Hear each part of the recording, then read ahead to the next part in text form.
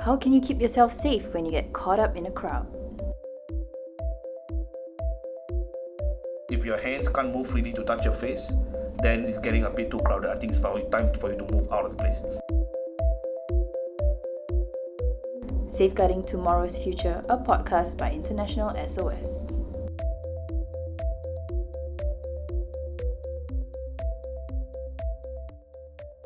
Hello and welcome to Safeguarding Tomorrow's Future, a podcast for students where we aim to talk about health and safety topics relevant to students, especially if they're traveling abroad for school trips and exchange programs. Today we'll be talking about caught up in the crowd, and I'm very excited that we will have our security specialist as well as a student joining us for this episode. Bala and Isabel, would you like to introduce yourselves? Hi everyone, I'm Bala. I'm the Regional Security Manager for Singapore and Brunei in International SOS. Hi everyone, I'm Isabel. I just graduated from NUS Business School where I studied Finance and Business Analytics. Welcome and thank you for joining us today. So, since the Itaewon incident that took place sometime last year in 2022, as we know, the event brought a lot of attention for professionals to consider crowd management and the risks associated to the gatherings of crowds in dense spaces.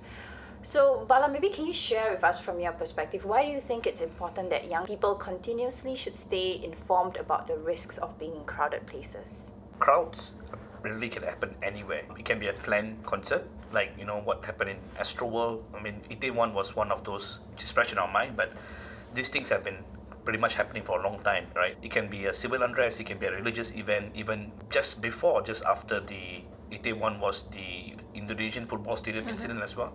So there's been going on, and it's not new. Some new control measures are born out of these events, but sometimes it's a bit post-mortem. Like if you guys remember nowadays, if you go to cinemas, you have your emergency push bars, right? When you press and then the door opens. That actually came about because of an unfortunate incident back in 1880 something, right? In Sunderland, England, where kids rushed out because they wanted to collect free toys. And they all gravitated towards the exit, but the door opened inwards. And it was locked. So a lot of them, quite sad to say, 183 of them died. And that kind of forced a rethink of how things should be doing. And it's something which we carry on till now. These are some of the things that we see, like good control measures, but born out of very tragic events. And a lot of things are constantly being studied. And probably, we can talk more about that later. Yeah, I think there's definitely a lot of important points that we have to consider, right? So I guess with this episode, it's really important for us to think about, what are the warning signs of a growing crowd, how certain types of crowds may present more risks than others, and definitely, how to respond in the case where you find yourself in a crowd. So maybe Bala, again to you, could you just give us a quick definition of what is a crowd and why can it be dangerous? A crowd, basically, not exact of the exact definition, but it's probably a large number of people gathered in a confined space, right?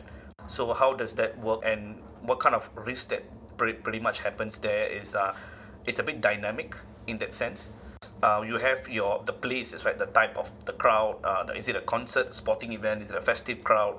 Is it outdoor or indoor? The place kind of determines, and where are the exit points? Are they all channeling towards one or two exit points, or is it like open seating? So that is pretty much what event spaces and event planners are always worried about. And then the crowd density. This is where the main issue comes about, is how much space does the crowd happen, and how is it actually channeling into potential choke points and everybody coming together. And the last one, which is a bit more erratic, which is more difficult to gauge, is the crowd behavior. Right, what kind of emotions come into the crowd? Are they excited stage at a concert, or are they very emotional? And are they going to be sudden movements? And depending on the time of the program, is everybody heading towards the exit at the same time? So these are three things which probably influence how a crowd becomes dangerous or not. Yeah. So Isabel, maybe I'll turn to you now. In terms of experience, right? So I'm sure when you're on an exchange program, there are a lot of opportunities to attend parties or concerts, and as students, definitely that's something that you want to take up. So could you share some of your more recent experiences attending large events? Yeah, so I think I've experienced many large events in the past, especially the most recent one. I went to Jakarta recently to join DWP, which is this EDM music festival. Right. I think a few years ago there was an article that said maybe 90,000 people attended. I'm not sure if it's the same, but it's definitely a huge crowd from what I saw there, and it was just bustling everywhere.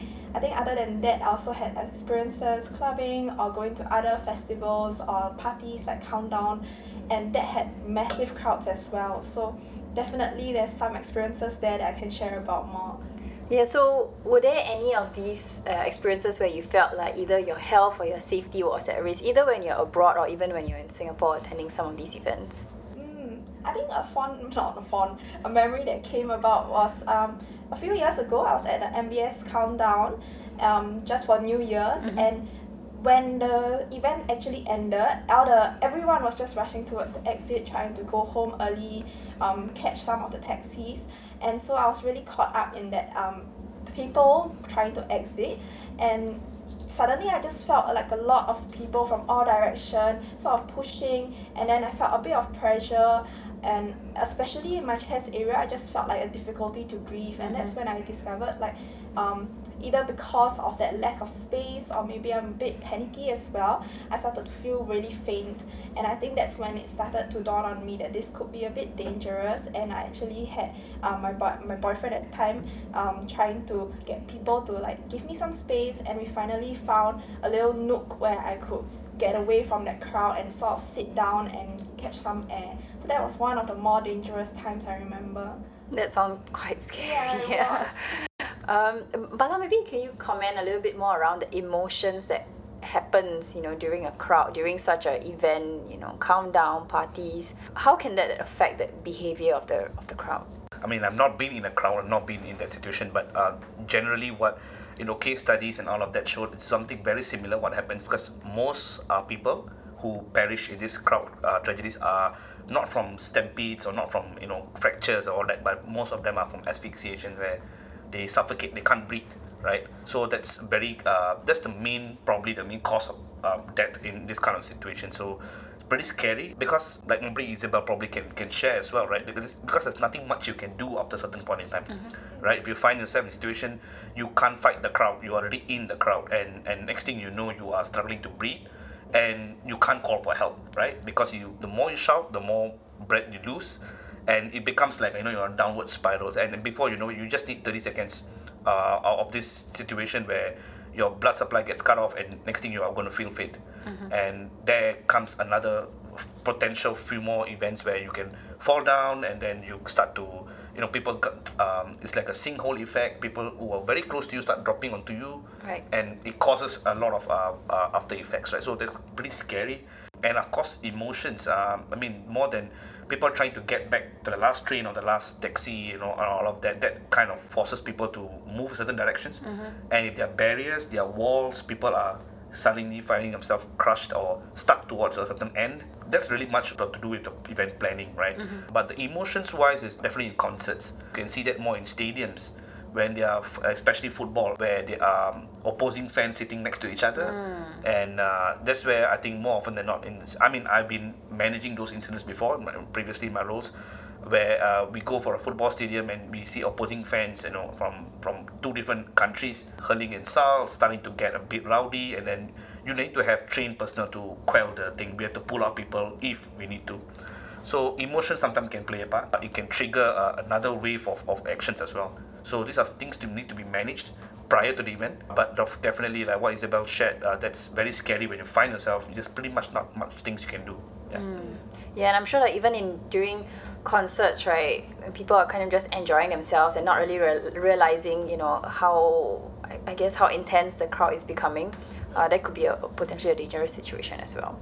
So maybe Isabel, after your incident at MBS, and then also maybe reading some of the more recent crowd crash incidents, has your perspective on attending crowded events changed, and if so, how? Yeah, definitely. I think after that incident at MBS, I started to feel a bit more wary about going to much crowded events. So for countdowns, I know that there's going to be a crowd, and I've started sort of avoiding it or tried to find alternatives to celebrate, yet go to a less crowded area. And I think the Itaewon incident also was like really impactful for me and my friends, because we all sort of, we've been to Korea, we've been to Itaewon, we've partied there as well. So it could really be any one of us, and that really left a big impact on us. For example, my boyfriend was like, wow, I was just there 6 months ago, partying at the same street. Who knew it could happen, and Right. it could happen to us?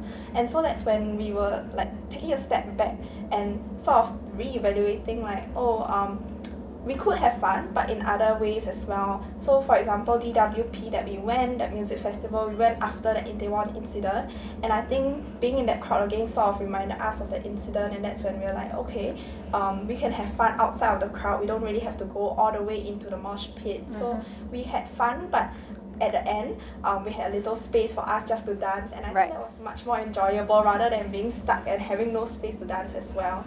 So definitely my perspective changed. I still would like to have fun. I still go to crowded events, but I don't have to really push my way into the crowd to be part of that crowd. Yeah. That's very good advice. Bala, maybe could you add on, to Isabel's point about within a crowded event but not in the thick of the crowd, right? How could one determine whether, a crowd level is becoming dangerous? I mean, what Isabel shared was very something which I would do as well, right? So I found myself recently going to Taiwan in Shilin night market, and certain alleys were getting very, very crowded. Definitely, when you only live once, you want to be where we are social animals. We want to be where the crowd action is, right? yeah. Nowadays, even if you want to buy a chicken wing, you go to the stop with the longest queue, right? Because that kind of tells you that this is good, right? So this is where you want to be, and that's normal because social animals. But depends on when is it too crowded. That's the magic question people want to answer. So basically, like if you think of yourself, the crowd as like a gas. Like if you think your particle, you're a single particle, you're a gas, free to move. You have space to move. When it becomes more and more dense, you become more liquid type, where you don't have control over yourself. People push you, and you are like a wave pushing the next person, and it's like a wave. That's pretty much if you see it from a very outside point of view. But there's some science to this, crowd science into this, and everybody say that anything more than 5 people per square meter, it's too crowded. But how do you measure when you're there, right? So some things which like very practical tools. I mean, for event planners, they use certain crowd density tools. Even during the COVID time, when I was involved in the market events where we had to control the crowds going in, so they will actually deploy certain tools to measure crowd density inside the area. So that kind of gives you like a very overview about is it getting too crowded. But definitely, if you are in the crowd, I think the safest way I would say is that if your hands are by the side and you cannot move your hands freely to touch your own face, that's too crowded already. Okay. You need to be able to move your hands freely, and if you're getting more and more compressed, that's where the problem comes, because asphyxiation happens is when people can't breathe because they are being compressed. So a good way is if your hands can't move freely to touch your face, then it's getting a bit too crowded. I think it's time for you to move out of the place. Okay, yeah, that's a very good gauge and very easy for everyone to put in place. You did mention, some of the risks that could happen, in sporting events, parties. Any differences, risks between the different crowds, and, what are some of the key ones that our students should be looking out for? Pretty much, like if it's a planned event, then concert and all that, it's good to know that what are the exit points available. Do they have free seating? Nowadays, there isn't much about free seating. First come, first seating is no longer there. But also about zonal approaches. Like if you go into a stadium, you have different gates to enter to your seat. All these are proper planned events, and it's good to know the plan. If something happens, where do you actually move out? Where is the nearest place to go in and come out? Where are the stalls that you can get your drinks and come back to your seat, so that you don't channel yourself towards the main where everybody's getting into a choke point, right? So planned events, you have that visibility to do it and plan it around, so it's good to do that. But it's the unplanned events like Itaewon and all of that where it's pretty much out of your control. People are there's still a bit of finger pointing going on with who should take responsibility and all of that.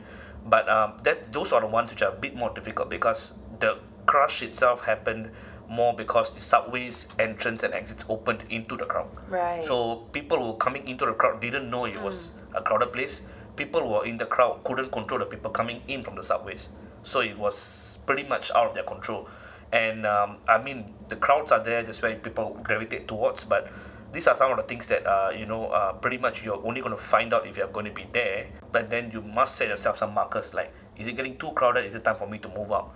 We even saw videos of people starting to know that they are going to get stuck and started to climb out and barricades and all of that, and they survived, right? And that is important to understand the potential points. But I think for planned events like concerts and stadiums and all that, it's good to know the plan, where to move and all of that.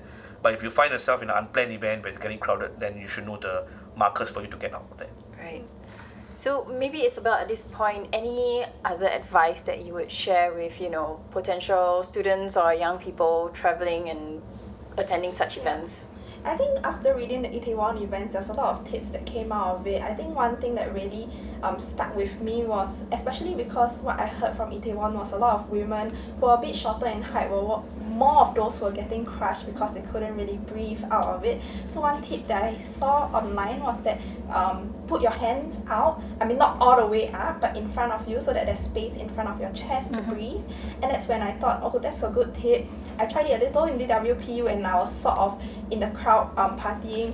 I could use my hands to push my way in, but I also just kept my hands there when I was having fun. But that gave me that space to sort of move around and then breathe, sort of also like push people away from crushing me or like from getting too close to me to give me that space. And I think that's a good tip that young people should really mind their space and create that space for themselves as well. Yeah, like creating your own little bubble, right? Yes. Yeah, that's great. So Bala, maybe any key takeaways that anyone listening to this episode should take away? What Isabel mentioned is very important. That is one of the key things that is constantly reinforced, right? You protect your rib cage so that you have your lungs have capacity to expand and breathe normally. So that's one of the most important things. And another one is that your footing, right? Breathing is important. The other one is probably talking about don't lose your footing.